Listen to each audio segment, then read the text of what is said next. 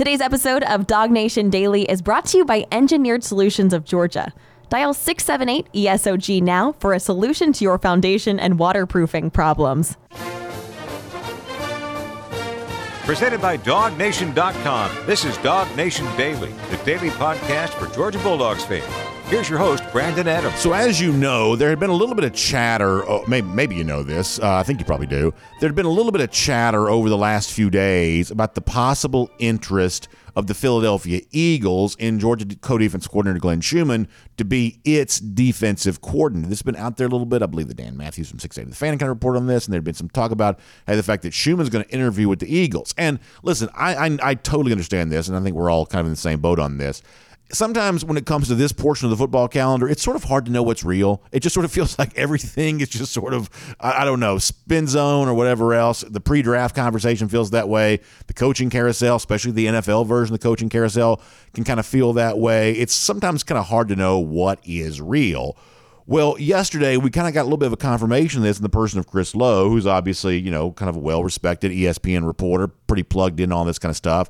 And so Lowe put this out on Twitter, maybe you read this at DogNation.com, that Glenn Schumann, after interviewing for the Philadelphia Eagles defensive coordinator job, is returning to Georgia, sources tell ESPN. Lowe goes on to say, that's big news for the Dogs. Schumann was co-DC and called plays last year for the two-time defending champs, and of course, Georgia had already lost Todd Monken to the NFL. So we were kind of left to wonder, well, is Schumann really on the radar for the Philadelphia Eagles here? Are they really interested in him? And Chris Lowe confirmed that I guess that really kind of was true. And Schumann now removing his name from consideration. We'll probably find out how real all of this really was months from now if we learn, Glenn Schumann got this huge raise, and that would kind of sort of validate the idea that, hey, maybe Philadelphia really was looking at Schumann as its defensive coordinator, and Schumann choosing to stay at Georgia got a big raise for himself. That kind of validates just how real all of this was. But nonetheless, Schumann coming back to Georgia, I believe, is really good news for UGA. Now, you say, well, B, I don't need you to tell me that. I already know that, and I understand that. That's not the most complicated point that I've ever made here. But I want to kind of dive deep for a second on three reasons why I think Schumann returning to Georgia really matters for the Dogs here, and really I think sets up Georgia for success in the future, but also kind of once again kind of emphasizes about kind of what makes Georgia kind of a cool special place right now, and just how well constructed this program kind of is. And as a way of doing this, I want to go back to something that Will Muschamp, who's sort of Glenn Schumann's partner in crime here, they're co-defensive coordinators together. Last summer, prior to the start of the season, they talked a little bit about their working relationship with each other. And these are two guys that in some respects sort of feel kind of different here. Muschamp's the grizzled veteran. He's been head coach at a couple places in the SEC. He's seemingly been, involved in constructing defensive game plans for a long time. By comparison, Schumann is much, much younger. So two guys that sort of have very different kind of resumes asked to kind of team up together to work and lead the Georgia defense. They're going to do that again in 2023. And what Muschamp said about Schumann back then, I think kind of sets us up for where we need to go today. This is a slightly longer clip we would normally play, about a minute long here. But nonetheless, it's Muschamp talking about why he enjoys working with Glenn Schumann, relevant because of the news that Schumann's returning. Take a listen to this. I knew of Glenn, but I didn't really know Glenn till last year, and had a wonderful working experience with he and Dan and Trey Scott, and obviously Coach Smart is on the defensive side of the ball a lot. But we had a really good rapport as far as our, what we needed to do to be successful, and there's nothing's going to change with that. We have a great working relationship. Glenn's promotion, in my opinion, is very well deserved. He's an outstanding football coach. He's extremely bright. He has a great rapport with his players. And you really look at Coach Smart's going in the seventh season here at Georgia. The two longest tenured coaches are Glenn and Dale McGee. And you really look over those 7 years, consistency of their position groups probably is the best that's been here in those 7 years. Arguably, I'm sure there's different years, but his position's been very productive. He's recruited extremely well at his position. He's just an outstanding football coach. He has a very good understanding of what we do defensively, how we adjust things out, and he's always looking for a better way to do it, and always researching those things and what can we do to get better in those situations. But I really enjoy working with Glenn just because the intelligence, the football intelligence he has, and the passion he brings to the job every single day, because those things are really important, and the players see that. and they understand how invested he is in them. So let me talk a little bit about that. I want to kind of pull out a couple of things there. On the one hand, Muschamp mentioned something about Schumann that we all know. That Glenn Schumann is just one of the great recruiters in college football. The proof is in the pudding. It's Troy Bowles, it's C.J. Allen, it's Raylan Wilson for this year's linebacker class. It may be Sammy Brown for the class of 2024. There are guys like Smile Mondin and Jamon Dumas-Johnson on the field. You've got, guys like Tresman Marshall, who I respect and think is a very good player, but he goes to a place like Alabama because of that's how hard it is to play at Georgia right now because of the talent that's been collected. It is just objectively true that Glenn Schumann is an unbelievable top-shelf recruiter, as good a recruiter for the position he's asked to recruit, as good a recruiter as exists in the country, and Will Muschamp mentions that there.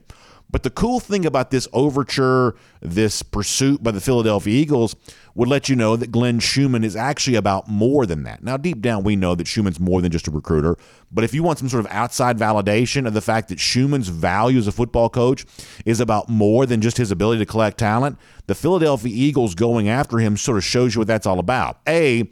Philadelphia loves Georgia. We know this. What was it that Howie Roseman, the Eagles GM, said last year after Jordan Davis and Nakobe Dean got drafted? They sort of viewed Georgia as kind of a one-stop shop for all the talent they needed. So Roseman, this Eagles organization, has certainly spent plenty of time around Athens, spent plenty of time around UGA. So they're looking deeply at situations like this.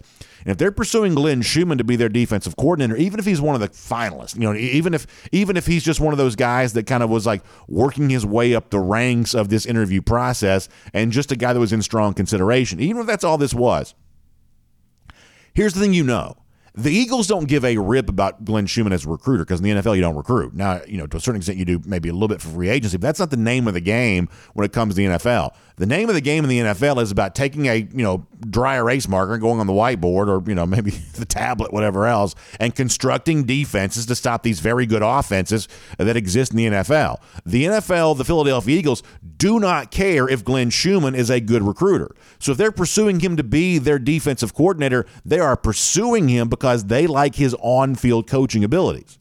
And that's a cool validation here, a cool reminder that when it comes to Schumann's presence at UGA, young coach kind of working his way up the ranks, this is about more than just a guy that's good at acquiring talent. This is also a guy that's really good apparently at developing talent, but also deploying that talent on the field during games. And if you're a UGA fan, another one of those reasons that you, I think, ought to and probably do feel really good that he's coming back. The other thing here is, as I mentioned, Schumann is kind of a little bit of a young guy. He's kind of working his way up the ranks. And in a lot of ways, he looks a little bit like Dan Lanning did before him, right? Schumann's version of turning down the Philadelphia Eagles, or at least removing his name from consideration for the Eagles, is a little bit like Dan Lanning, who flat out rejected Texas prior to the start of the 2021 season to go there and get big bucks, chose to stay at UGA. The result was a national championship, but now Dan Lanning's the head coach at Oregon. Well, guess what? Right now it sort of looks like that Glenn Schumann is sort of on track to potentially do the same kind of thing. He has been a young coach, but as Kirby Smart says, if you're good enough, you're old enough. And no matter how young Schumann has been, he has clearly kind of worked his way into a level of success in the coaching profession that sort of belies his, relatively young age compared to some of the guys he sort of does this with. And I say all that to say, imagine how attractive this makes Georgia to other young coaches.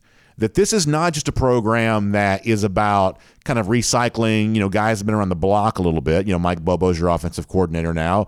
Will Muschamp's your other co-defensive coordinator. Brian McClendon's back in place as your offensive line coach. Stacey Searles is back in place as your McClendon's your wide receivers coach. Stacey Searles is your offensive line coach. These are all guys that got a little bit of tread on the tire, got a little bit of, time spent in the industry, time served. But this is not just at Georgia a place where we're going to go back and kind of recycle through some old names and give some guys a chance to sort of do this one more time.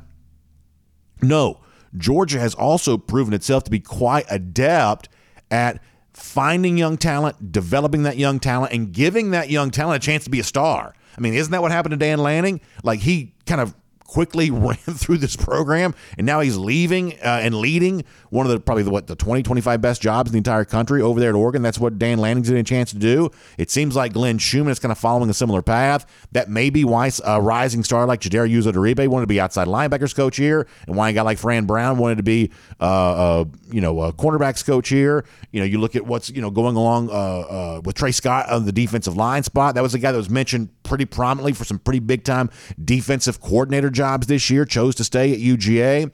That there is clearly an upward mobility opportunity that exists at Georgia that guys like Schumann are seemingly taking advantage of. He's probably not too many years away from being a head coach himself somewhere, and that's the kind of thing that's going to want to make other young coaches want to be a part of this program. That is another reason to like everything that's going on with Glenn Schumann right now. Then let me give you one final thing here for a moment, and I think this is real, and I think this is something you've got to strongly, strongly consider. It is very hard to be a college football coach right now. We see a lot of attrition of guys who, if they've got other options, and in some cases this is, college guys moving on to the NFL. At the lower level of the college ranks, you see some college coaches who've gone back down to high school there too. That right now there is a little bit of the phrase I've used before, a little bit of a brain drain. Good coaches leaving college football for other levels of the sport because of the challenge that exists with college football right now. And at some point in time, this has got to be considered. This has got to be addressed. This has got to be discussed. I don't think you want to consistently, year after year, see a huge number of college coaches leaving your sport, because the sport's not going to be better off if that continues to be the case. But for now, we're just talking about Georgia. The fact that a guy like Glenn Schumann still wants to be in college football at a time in which so many others don't, boy, that says something about Schumann, but it also says something really strong about the coaching culture that Georgia has in place, where the guys here are willing to embrace what's hard. The guys here are willing to be about this. What does the kids like to say? They want that smoke. These Georgia coaches want that. They want to be a part of that at a time in which not everybody necessarily does. How many assistants did Florida lose to the NFL this offseason? 3. And in fact, let me show you this from Brandon Marcello. Brandon Marcello, writer for 24/7 Sports on Twitter, he put out yesterday that there have been 17, I think the actual number is 19. Marcello eventually corrected himself. There have been 17, although actually 19, FBS assistant coaches and counting who've left for NFL jobs this offseason. Arizona's hired 4, Denver's hired 3, New England's hired 2, the Panthers have hired 2. So there right now is a huge brain drain of college coaches going to the NFL. And we don't have to speculate as to why this is. It's hard to be a college coach. You got transfer portal, you got NIL, you got all these things, tougher schedules on the way, expanded playoff along the way. You've got a lot of change in college football that's making the job of being a college coach just more difficult than it used to be. Glenn Schumann says, I don't care. I like doing what's hard. Doing what's hard and doing that well makes me well paid, because ultimately it's the willingness to and the ability to navigate difficult circumstances that actually create great success for you in life. And so Schumann says, sign me up for what's hard. Kirby Smart says, sign me up for what's hard. The other 8 assistant coaches on this Georgia coaching roster say, sign me up for doing what's hard. That's a really nice thing about Georgia here right now. They got coaches that want to be in college football at a time in which not everybody wants to be in college football if they have other options. So Glenn Schumann, apparently pursued by the Philadelphia Eagles. Maybe one day that's a job that Schumann might take, or maybe one day he might be an NFL coach, or one day he might be a college coach somewhere else. But for now, he is staying at Georgia. He is here to run it back, to go for 3 in 23, as we'll eventually talk about around here. And if you're a Georgia fan, it doesn't take a genius to tell you that is a very good thing. My name is Brandon Adams, and this is Dog Nation Daily, the daily podcast for Georgia Bulldogs fans. We are presented today by Engineered Solutions of Georgia, and we are happy to have you with us, no matter how you get to us today. Live on video, 9:45 for our First and 15, DogNation.com, the Dog Nation app, 10 a.m. after that. Facebook, YouTube, Twitter, Twitch, Radio Noon, Athens Sports Radio 960 The Ref, and as a podcast, wherever you find them, including the world-famous DogNation.com. We are just really happy to have you with us today. And a big thanks to our friends at Engineered Solutions of Georgia for making all of this possible. I love what ESOG does for our audience, and frankly, I just love ESOG. They're proud partners of UGA. I think it's always fun to support those that support the dogs. They are longtime friends of ours at Dog Nation Daily. I love that because I'm thankful for their support, but I'm also grateful for the ways in which they've taken care of our audience over the years. I just love that. I like the peace of mind about being able to recommend a company that I know is going to do good work for you. It makes me feel good. I feel like I'm solving a problem for you, or at least helping solve a problem for you, and I like that. And that's what Engineered Solutions of Georgia is. They are a solutions-based company. They're ready to solve your problem if you're dealing with some sort of issue related to like water being where it's not supposed to be inside your house, or foundation trouble. Because let's face it, your home is maybe your most important financial investment, but it's also the source of a lot of your memories, and it's just where you live your life. And so protecting the structural integrity of your home is really, really important. So you don't want water creeping in. You don't want wet spots in your basement, your crawl space. You don't want that standing water that kind of comes in sometimes when it rains. You want to waterproof your home to kind of keep all that on the outside where it's supposed to be. And when you see those cracks showing up down on like the concrete floor of your basement maybe, or also in the walls, it's time to get that seen about. And maybe our friends at ESOG can tell you, hey, it's not as actually a big a deal as you might think it is, which is always great news. But if it is something more serious than that, all the better reason to be on the phone with Engineered Solutions of Georgia, because they've got a team of engineers on staff. There's nobody else in our market that devotes that level of resource to your problem. So reach out to them today. Foundation issues, waterproofing issues. Give them a call, 678-ESOG now. That is 678-ESOG now, and that'll get you in touch with Engineered Solutions of Georgia. All right, here on our program, I'm going to get in touch with Jake Fromm later on, the former Georgia quarterback. That is always fun. Connor Riley here coming up in a couple of minutes there as well. Prior to that, let's go around the doghouse. And if I could have any conversation with Kirby Smart, and I don't mean like a press conference question, because a lot of times that's not, as in-depth as you'd like to be able to go. If I could have the ability to sort of sit and chat and talk with Kirby Smart, I believe this is the subject I'd want to speak to Kirby Smart about. If I could really get a minute or two of his time and really kind of get some actual insight into his thought process, this is what I'd like to know from Kirby Smart. How much of all of what's happening in college football now did he see coming? Now, let me tell you what I mean by this. It has seemed like, as of the last few years, that college football has been in the midst of a major offensive revolution, that it just sort of seemed like offense was taking over college football. What is it, 5-6 years ago, the average points per game for teams across the Division I level of college football was in excess of 30 points. Highest it had ever been as recently as 5 or 6 years ago. It just sort of seemed like offensive football was taking things over.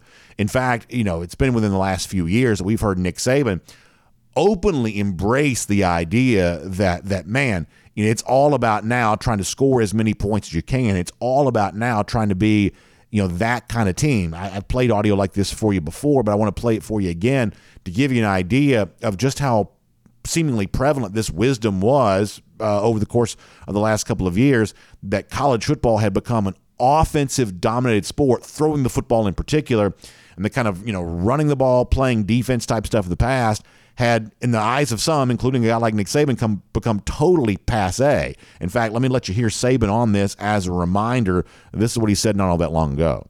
The game is different now. People score fast. I grew up with the idea that you play good defense, you run the ball, you control vertical field position on special teams, and you're going to win. Whoever rushes the ball the most for the most yards is going to win the game. You're not going to win anything now doing that. Because the way the spread is, the way the rules are to run RPOs, the way the rules are that you can block downfield and throw the ball behind the line of scrimmage, those rules have changed college football. And no huddle fastball has changed college football. So I changed my philosophy about 5 or 6 years ago. It was more than that. When Lane came here, we said we got to outscore him. So, as I've told you before, I think the kind of late stage Nick Saban career, the winter of Nick Saban's career, I think one of the most important kind of, narratives of this sort of late stage of Nick Saban's career is, I think he bet too big on an idea that turned out to be wrong. Nick Saban, clearly right there, is aggressively embracing the way in which he believes that college football has dramatically changed. And there's no doubt it changed some. As we said a moment ago, 5-6 years ago, Teams in college football were averaging 30 points per game across the Division I level. Scoring was clearly really high. But I think that Nick Saban overstated, either in his mind or with his words, how much college football actually changed. And I actually think he even misunderstands some of this with his own program. He mentions bringing in Lane Kiffin and the willingness to kind of evolve by bringing a guy like Kiffin. But if you really look at it, the national championship they won with Kiffin in 2015, they had Derrick Henry. Derrick Henry won the Heisman Trophy. He was carrying the ball 40 times per game for them, late in that season. In 2017, still with Kiffin still here, they won the national championship. But you're talking about a situation in which they weren't scoring as many points then as they would in years after that. But around some of this time, you had the game in 2014 against Ohio State when they lost, giving up 40. You had the game against LSU in 2019. They lost, giving up 40-something points. The game against Clemson in 2018, they lost, giving up 40-something points. I think that Nick Saban just greatly overstated how much the game had evolved, and I think that he probably allowed his program to evolve and change too much to the point that it kind of lost some of what used to make it special. I believe that's true. And as I said before, if I could talk to Kirby Smart about anything and kind of get some interesting insight from Kirby, I'd love to know from him is how much he was willing to believe that college football wasn't changing as fast and as quickly as someone like Nick Saban thought it was. Because clearly Kirby Smart embraced some change. You bring in Todd Monken, you kind of bring in some air raid concepts. You do some things different offensively.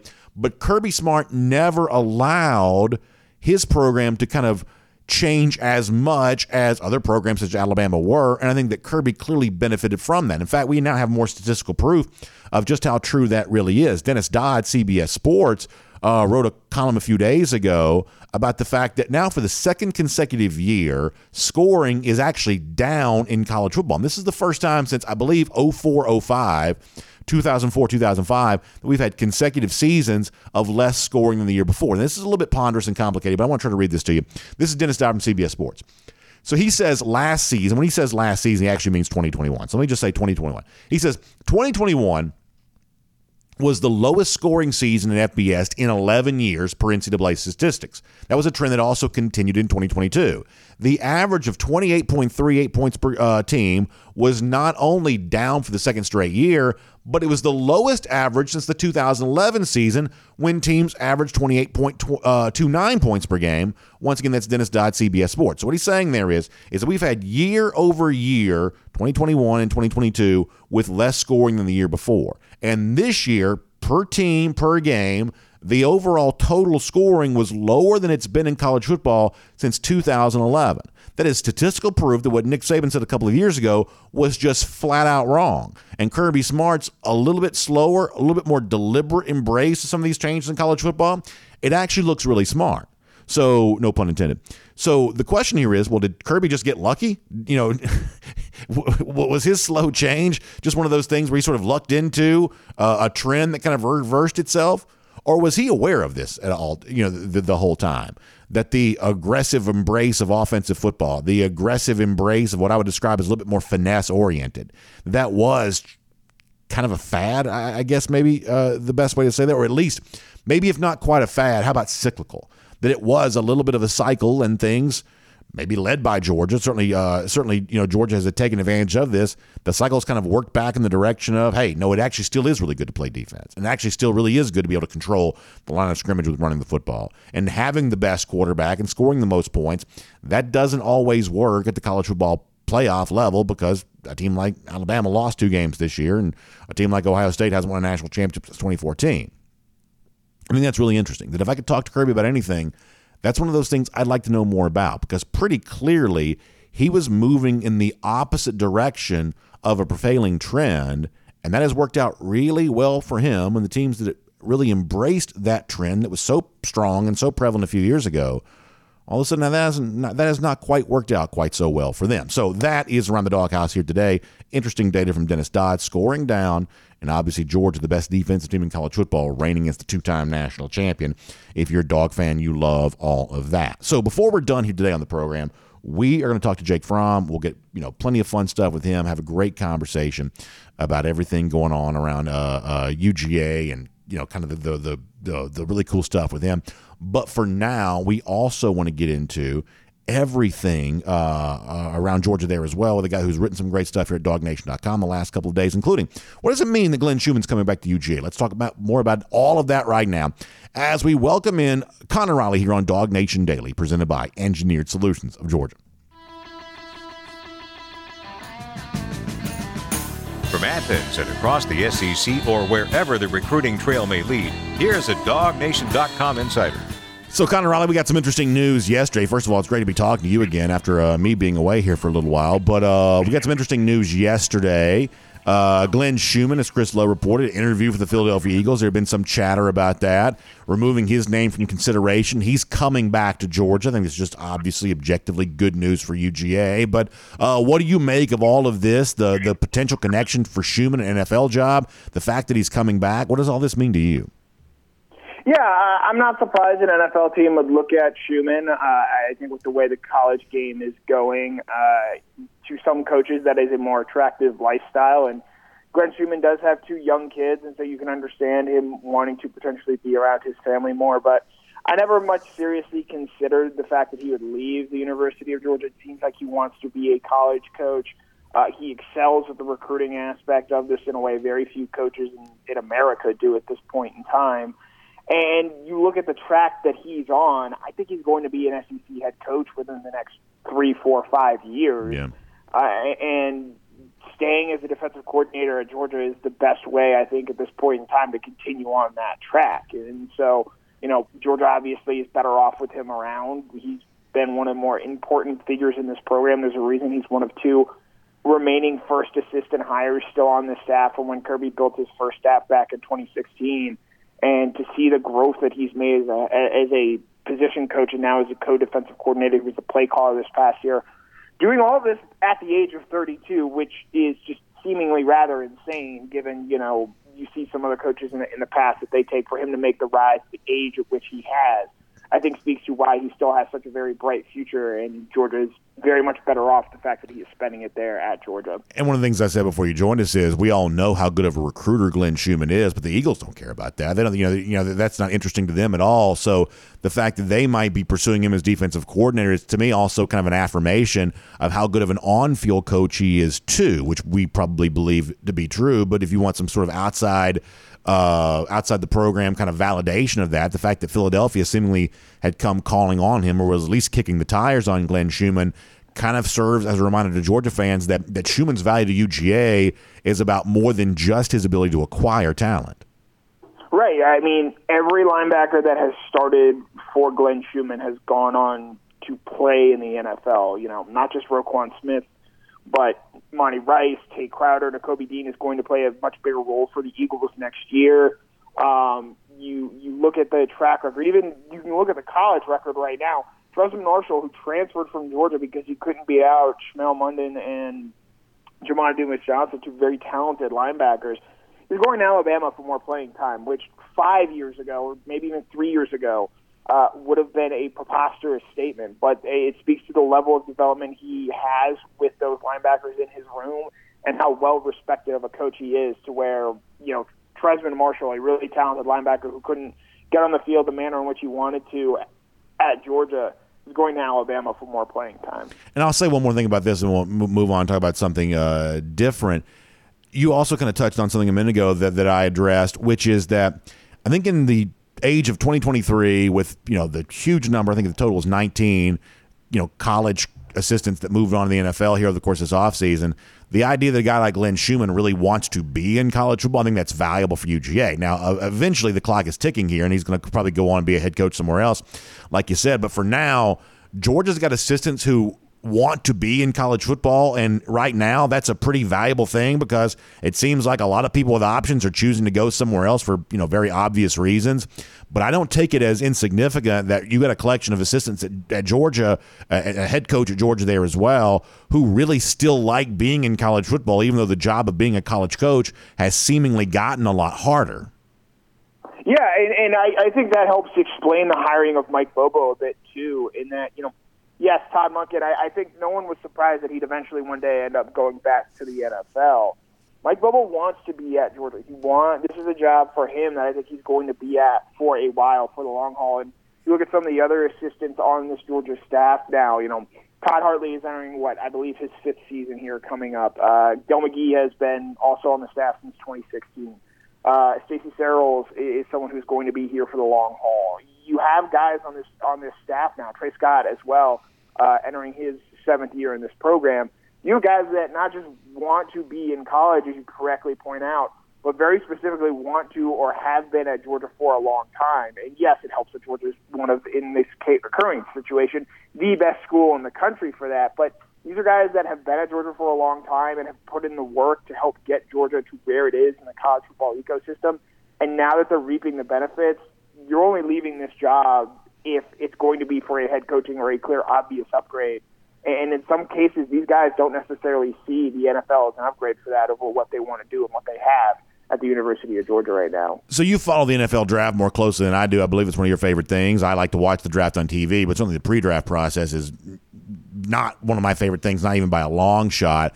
But I'm curious to sort of see how you're kind of formulating your viewpoint about the draft right now, especially as it relates to Georgia. Here's the best that I can tell what's going on. I do think this is going to be really fun heading towards the spring. It seems like, Connor, we've got a lot of swing prospects among the ranks of former Dogs here. Nolan Smith could be a first-round pick. Maybe he's not. Keely Ringo could be a first-round pick. Maybe he's not. I'd say that Darnell Washington's going to be a little bit like that, there as well, where, hey, you've got some high-end projections on these guys that look really, really good. If you're a Georgia fan, you're probably rooting for that to happen just because you want kind of a nice, happy ending to these college careers. On the other hand, maybe it doesn't quite work out for all these guys. I think it creates great drama either way. I think it's really fun to consider the number of guys for Georgia that could be first-round picks. Obviously, as a partisan here, I'm rooting for all of them to be. And that's, to me, what's going to be fun about the next few weeks is seeing how many of these guys do sort of perform their way into the first round or allow their tape to sort of speak for them and kind of, confirm them as first-round picks. That to me seems kind of fun here over the course of the next few weeks. Yeah, I think everyone feels pretty comfortable knowing that Jalen Carter and Broderick Jones are going to be first-round picks. And then from there, this week in particular with the NFL Combine, Nolan Smith, I don't expect him to work out, though he may be far along enough in his rehab and recovery from his torn pectoral injury that he's able to do so at the Combine.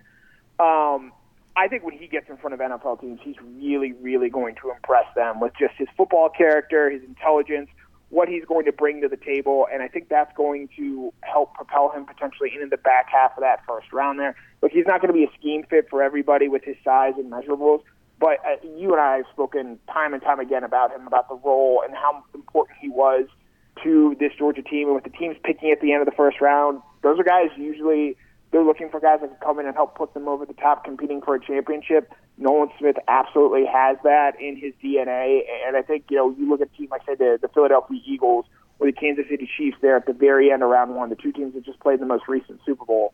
I think Nolan Smith fits characterized with what they're looking for.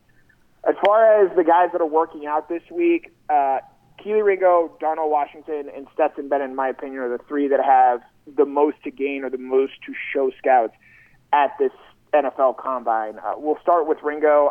It seems pretty clear that the NFL draft community, I would say, is down on Ringo, and it sort of matches the tenor and tone that I think a lot of Georgia fans had taken with Ringo and his play during the 2022 season.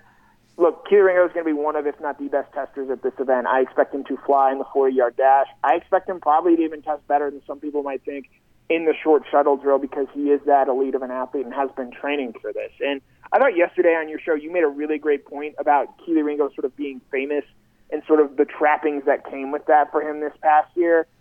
In the time I've spent getting to know Keely and the time I've spent covering Keely, look, he might not be Deion Sanders, he might not be Darrelle Revis, but he does all the little things that you love, that a football coach loves so well. He's going to be a successful football player at the next level. And when you factor that in with his athleticism and what he's going to bring from the table there, the fact that he's able to make it at Georgia, the fact that he's playing special teams at Georgia to get onto the field, I believe, in my opinion, that's enough to merit being a first-round pick. We'll see if NFL teams agree with me. It's a very deep cornerback class, and you can sort of pick and choose what you like in a number of different prospects there.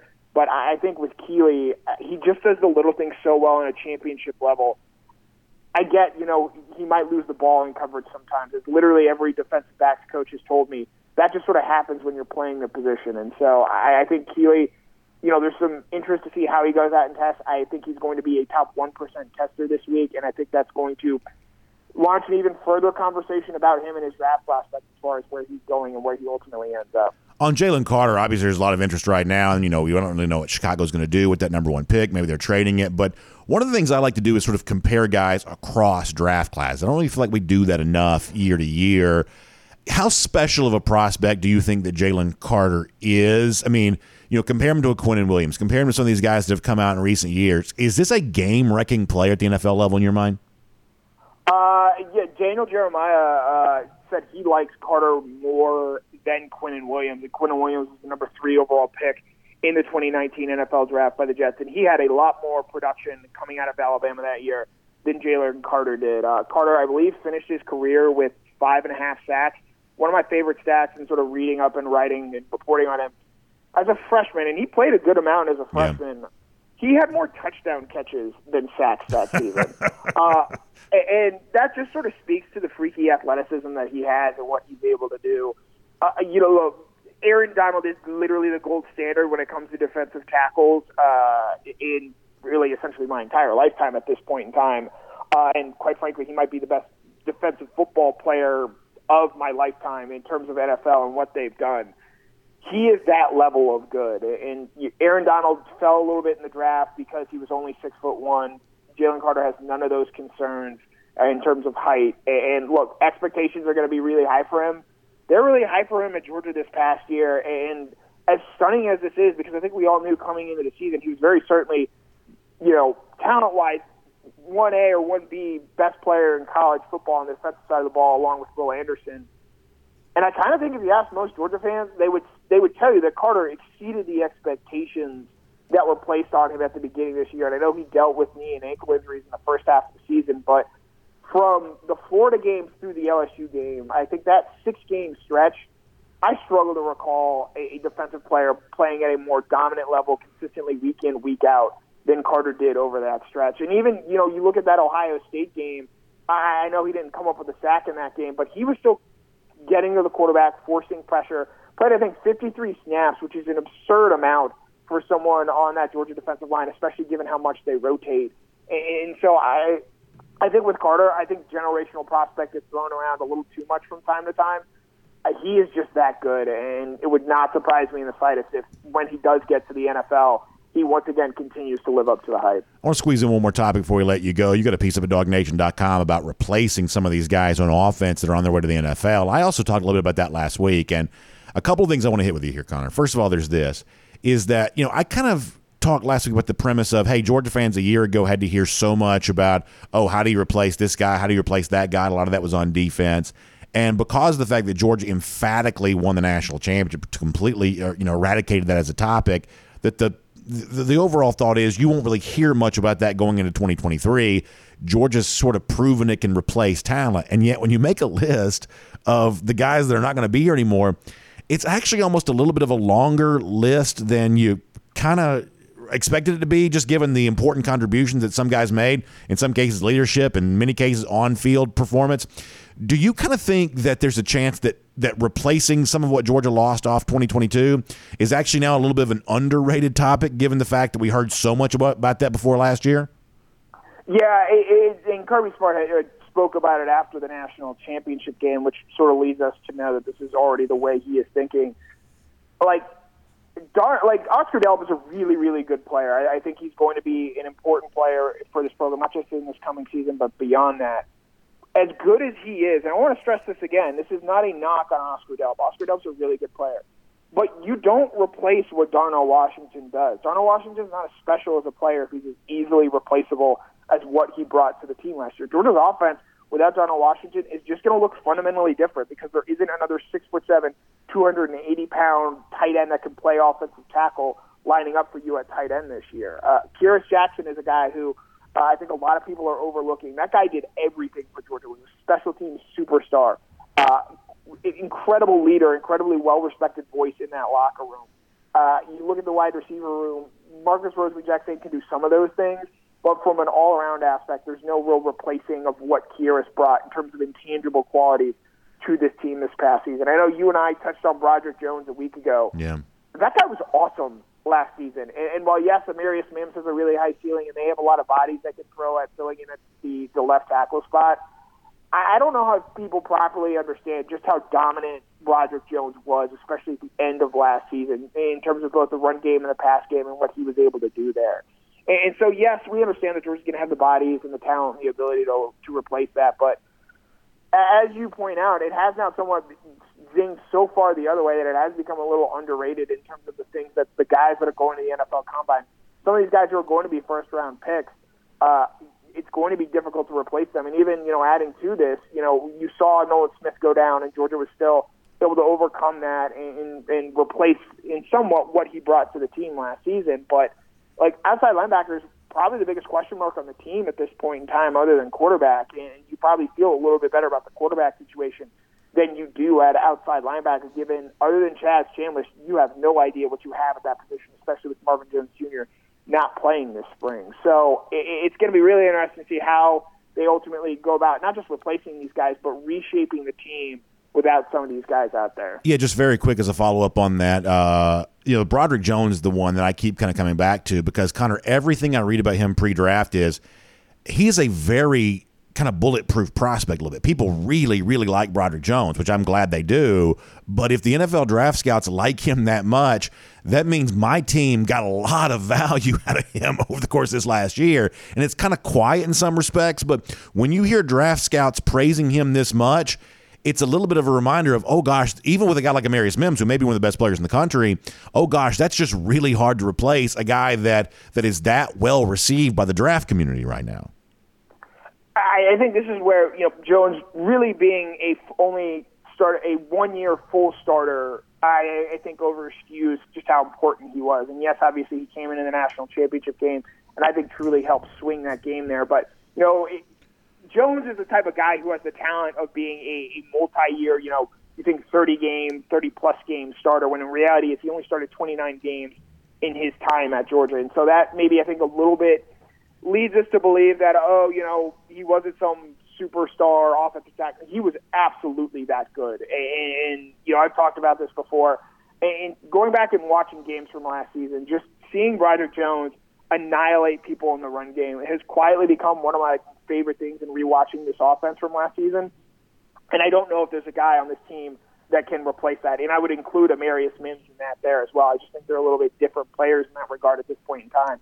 And so who's going to take up that attitude, that mentality, that fire that Broderick Jones played with? It's going to be really interesting to see how Georgia, even though they bring back a ton on that offensive line, it's going to be interesting to see how they replace that. Connor, that's well said and good stuff. We look forward to reading plenty more from you at DogNation.com. And, of course, we will talk to you back here again next week as well.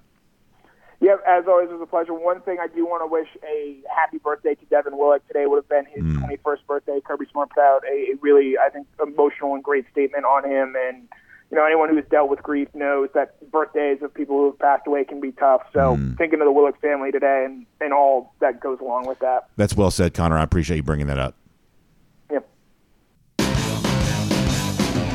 Let's take a look around the rest of the league. This is SEC Through. Yeah, we said this at the time that in life, you got the challenge of trying to process multiple things at the same time and things that make you feel very, very differently. And, there is a natural enthusiasm we have about college football, and there's a natural excitement we have about Georgia getting back to the business of a 2023 season and all that's potentially at stake here. And we just love college football. We just love it. We just love being around it. We love the college football calendar. We love the excitement of spring practice, and we just love all of that. And yet, concurrent to that, Georgia is still in the aftermath of just a terrible tragedy. And it is not easy for the human brain to kind of navigate both those things at the same time, but it's kind of the clumsy challenge that we all sort of face here. So I'll be sure to check out what Kirby put on social media. I'm glad that Connor brought that up. And, we continue to be deep in prayer, and I mean that sincerely, for everybody at Georgia who is trying to figure out how to just sort of operate in the aftermath of what obviously was just a horrible, horrible situation. So I'm glad that Connor brought that up. And with that said, we'll kind of awkwardly transition here. We'll talk to Jake Fromm here in a minute. I'm looking forward to doing that. I also want to remind you that we're cruising around the SEC, courtesy of Royal Caribbean. Of course, a lot of you know I am still kind of fresh off the aftermath of my own Royal Caribbean cruise vacation. Just got back from Wonder of the Seas, week-long trip there. We went to 4 wonderful ports, Perfect Day, Coco Cay, Nassau in the Bahamas. We were in Falmouth in Jamaica, and Labadee, which is kind of a private destination there in Haiti. And it was just so amazing. One of the things that, like, my son and I did, we get the snorkeling gear, we get out there, we're snorkeling in the ocean, and at one point in time, he's like, "Can you believe we're just snorkeling right here in the Bahamas or in Haiti, wherever it was we're doing that?" Yeah, it's just kind of a nice thing, and it was a great time for us to sort of bond together and have that fun together. We also got the water park experience there, what they call the thrill side of Perfect Day, Coco Cay. We're in the wave pool and the water slides, and it's just so much fun just to kind of be a part of that. I am just so glad we got that experience, and I think that if you can get a chance to be on a Royal Caribbean cruise ship coming up here in 2023 or as we head towards 2024, obviously it'd be a great decision for you to do that. And one of those things that I just think you'd be so glad you got a chance to share that with those that you love. So Jessica Slater, who's a terrific travel agent, you can give her a call, 770-718-9147. That's 770-718-9147. You can talk to her about the entire range of opportunities you have on board with Royal Caribbean, or you can go to royaldogs.com and find out specifically about the Dog Nation cruise coming up in April. In fact, I think there's still some chance for you to get on board on that if you want to. We're getting late on that, I'm not going to lie to you, but you might still be able to do that. So check out royaldogs.com if you want more on that. All right, let me do a couple of things here real quick before we bring on Jake Fromm. So Florida has now announced its replacement defensive coordinator. It's Austin Armstrong. Armstrong had been DC at Southern Miss, hired as linebackers coach at Alabama, but not going to, he ends up not really working there. He hired by Alabama, but very quickly going on to Florida. He's very young. I think he's 29 years old, something like that. Very, very young guy here. And look, I totally am willing to acknowledge that a guy like this had to be linebackers coach at Alabama, a guy who at one point in time was even a quality control analyst here at Georgia. This is very likely a rising star in the coaching ranks. And some of the stuff we say about Georgia assistant coaches maybe could also be true for Austin Armstrong there as well. There is a chance that Florida has made a good coaching hire in the fact that Armstrong's a good coach. But man, oh man, he sure is young. And, this is not Glenn Schumann learning from Kirby Smart, sitting at the learning tree with Smart. Napier's, offensive, or I should say his coaching background is really more on offense. That if you're a Billy Napier, you bring in a guy, to run your defense that sort of handles that side of the ball. In the case of Armstrong right now, you're trusting a very young guy to do that. This is quite an on-the-job learning experiment here. And it's almost a little bit like, when Buster Faulkner left Southern Miss, like he came to Georgia, he was a quality control analyst. He learned from Todd Monken. He worked with Mike Bobo this past year. He was around guys who had a lot of coaching experience. Now he's going to be the offensive coordinator at Georgia Tech, and he may be better positioned for success because of the time that he spent here at UGA. Who knows? Maybe one of these days he cycles back around to Georgia in some form or some fashion. But probably better off as a coach because of that experience. On the flip side here, Armstrong goes from D.C. at Southern Miss, the same job on the opposite side of the ball that Faulkner once had, now being D.C. at Florida. If you're a Florida fan, you hope he's ready for this. But as I said yesterday, the real issue kind of becomes here the fact that for Florida, there is just not much to show for Billy Napier's first year. Kind of completely sort of rebooting coaching staff. You lose a bunch of guys to the Arizona Cardinals in particular, a bunch of guys in the NFL, and you're having to sort of start over again with coaching staff. It just sort of seems like that first year for Napier at Florida, not a ton to show for that. Back-to-back losing records in the SEC. Of course, Napier wasn't responsible for the first of those, but he was responsible for the most recent. And here all of a sudden now, what is a very pivotal year for Napier, but a pivotal year for Florida, this passing of time becomes a little bit of an issue. The longer you go without being good, without being elite, the more people have no memory of that whatsoever. That's Florida's issue right now. And as a way of correcting some really big defensive problems from a year ago, they're going to be turning to a very, very young coach trying to get that done. Tricky situation in Florida. I was going to do something on SEC teams starting spring practice. Auburn began yesterday. Missouri actually starts today. There's a very interesting situation in Missouri with Sam Horn, who many of you remember was the quarterback for the Collins Hill team that won the state championship a couple of years ago in the highest classification. Horn is also a baseball player and got hurt playing baseball. And it was really kind of awkward to hear Eli Drinkwitz, who actually right now just needs quarterbacks in spring practice, talking about the injury that Horn suffered playing baseball. That's kind of a tricky situation there in Missouri. We'll talk more about that in the days to come. For now, though, let's get ready to shift gears and do a Kroger Fresh Take as we bring on the former Georgia quarterback Jake Fromm here on Dog Nation Daily here today. Jake, we appreciate your time. We hope you're doing well. It's good to be able to talk to you again, and welcome back to the show. Brandon, what's going on? Happy to be here. If you don't mind, before we get into some of the stuff with Georgia, I want to talk about your situation here for a moment. A lot of change with the Washington Commanders as of late. Eric Bieniemy coming in as offensive coordinator. Carson Wentz released here this week there as well. What is that, if you don't mind me just asking a personal question, what does that mean for you here as you try to work your way up the ranks there in that quarterback room? A lot of change there for the Commanders. Yeah, honestly, to be quite honest with you, have no idea. That's just part of the NFL offseason. A lot of change happens because it's a win-now league. But as far as myself, I'm on a futures contract going in to the spring and into the fall. So, I believe they keep me around. Hope they keep me around. And, I love and enjoy playing there and look forward to meeting the new staff. So that's one of those things, and my personality is not like this. Of course, I'm not an athlete either, but if you are an athlete, I guess you sort of have to be have to be comfortable with this, right? Of like, there is a lot of uncertainty. Coaches are changing year after year. The guys you're playing with and you're around, they're kind of coming in, going out. You really don't know what the future holds for yourself or anybody else, and you just sort of have to be okay with that, which is not necessarily easy for a lot of us to do necessarily. Yeah, no, that's exactly right, man. You got to be comfortable in the chaos. And this happens, for every kind of team in the off season. I mean, teams are trying to make improvements. Guys are moving up ladders, moving down ladders. Guys get fired. So that's just part of football, man. Because it's so important to so many people.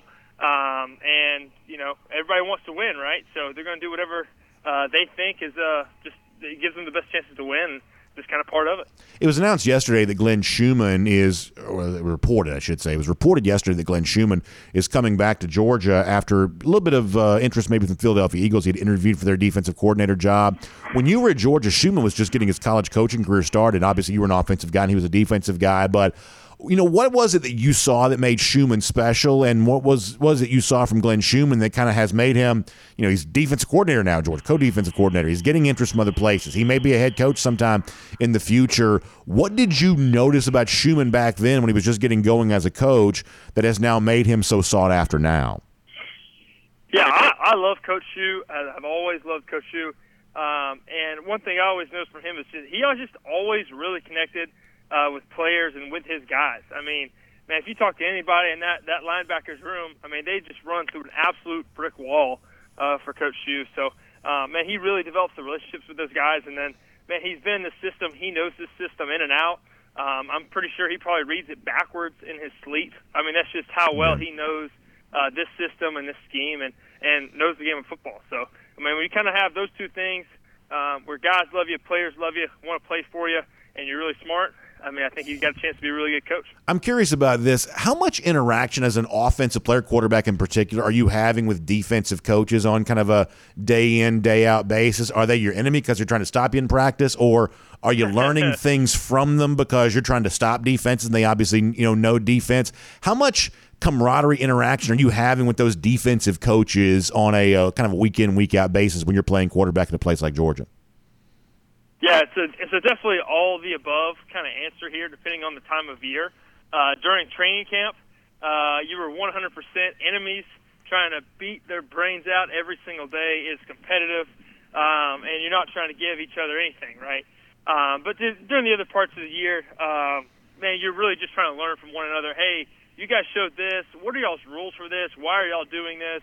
And especially throughout the season, too, just trying to help each other out. Because it's all about, man, winning as a football team. But definitely having those fun during spring practice and during training camp is really fun and really good competition. So the other week, you were on the air with us live when we learned that Todd Monken was leaving Georgia. We were speculating at the time that Mike Bobo would be the offensive coordinator. Now we know that for sure. You've had a couple of more weeks to kind of think about this and obviously, process what this might mean for Georgia. So now that it's official, now that Bobo is the offensive coordinator here at UGA, you had kind of stepped up and said you thought he should have gotten the job even prior to him getting it. Well, now that you know that he is getting it, any additional thoughts on kind of what this means for the Georgia offense? Yeah, no, I mean, I'm just excited for Coach Bobo, kind of for him to be able to come back, for him and for his family. It's fun times, too. So I'm excited to see what they do. I think they're going to kind of keep this kind of same system, same wordage that they've been using under Coach Monken, and I think they're going to kind of grow off of it and maybe develop a new style under Coach Bobo. So I'm excited to see it. I think everybody in the whole state of Georgia and Dog Nation as well are man, what is this offense going to look like, and who's going to be taking snaps and throwing the football for us? So, man, there's a lot of questions to be answered. And I think we'll get some more as soon as spring ball approaches. Do you think the change at coordinator changes the quarterback competition at all, one way or another?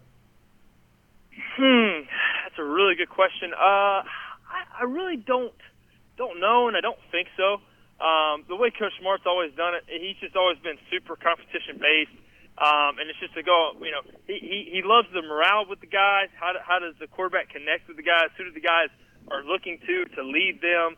And kind of motivate them, and then how does the guy practice? Does he get the job done? So, Coach Smart's pretty clear cut on that and how he evaluates quarterbacks. So, I don't think it does, and I know Coach Bobo is going to be pretty tough on those guys. So it's going to be fun to watch during the spring.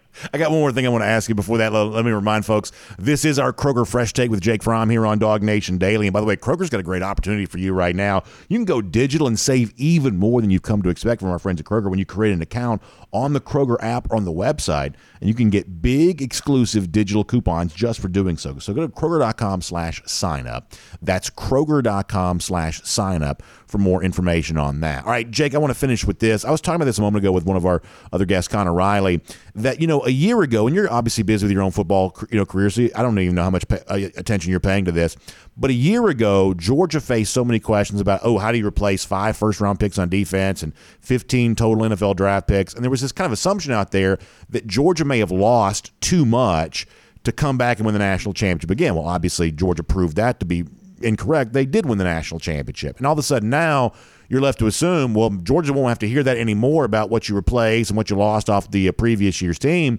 And yet the other day, I'm kind of making a list in my mind, or even on paper, of what Georgia does have to replace. And I got to tell you something, as a Georgia fan, as someone who wants Georgia to win, that list actually ended up being pretty long of guys that were on this past team that did a lot of big things for UGA who are not going to be here anymore, almost to the point where I almost feel like it's kind of an underrated topic now of, man, you look at, guys like Broderick Jones and Warren McClendon off your offensive line, obviously guys like Jalen Carter, Keely Ringo, Nolan Smith off defense, that the list of guys that Georgia still has to replace off this team is still pretty long, even though Georgia's shown you they can replace big talent in the past. How significant of a challenge do you think this might be for the Dogs this year? I just have to say that's just part of it, part of college football, and part of having a really good program. And Coach Smart and his team, his staff, recruits extremely well, which is why they are in the predicament that they're in. As far as having to replace really good guys who go to the NFL. So, in saying all this, it's a really good problem to have when you have guys who are really talented and going to the NFL and having the chance to play the next level. But, man, there's some really good guys, younger guys on this football team who are just ready to go prove themselves because they've come to the best team in college football, and they're ready to have that chance, have that opportunity. So I know they're excited about it, and it's just going to be a great chance for them. And then I also want to note, too, I personally believe that the defense from this past year's national championship team gets really underrated and kind of overlooked because of the success of the year before. Man, but that defense last year was extremely just good and extremely talented. So, they're capable of doing that. So, I personally wouldn't be too worried about it. I love it, Jake. Go out and play ball. I love it, Jake. Yeah, That's good. go. That sounds good to me. That's good stuff. Hey, we appreciate your time. Thanks for being here for our Kroger Fresh Take. It's always fun to talk to you, Jake, and we will look forward to getting the chance to do that soon.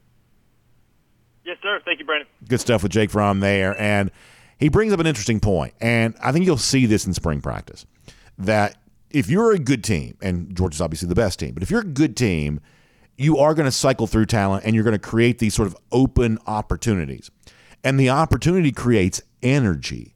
And that's kind of what Jake was alluding to, because you've got young guys who are like, hey, it's my turn. That's what guys like, you look at the linebacker situation from a year ago with Nakobe Dean moving on, Quay Walker moving on. You had guys stepping up and said there, hey, it's my turn. I'm ready to do this. Or, along the defensive line, Lewis Seam moving on. The open spaces created the the excitement, the energy of the new guy who was like, hey, watch what I'm all about. I'm getting ready to show you what I'm all about. And, Jake says he thought, the 2022 defense playing in the shadow of 2021 might be underrated, which is kind of an interesting point in its own self.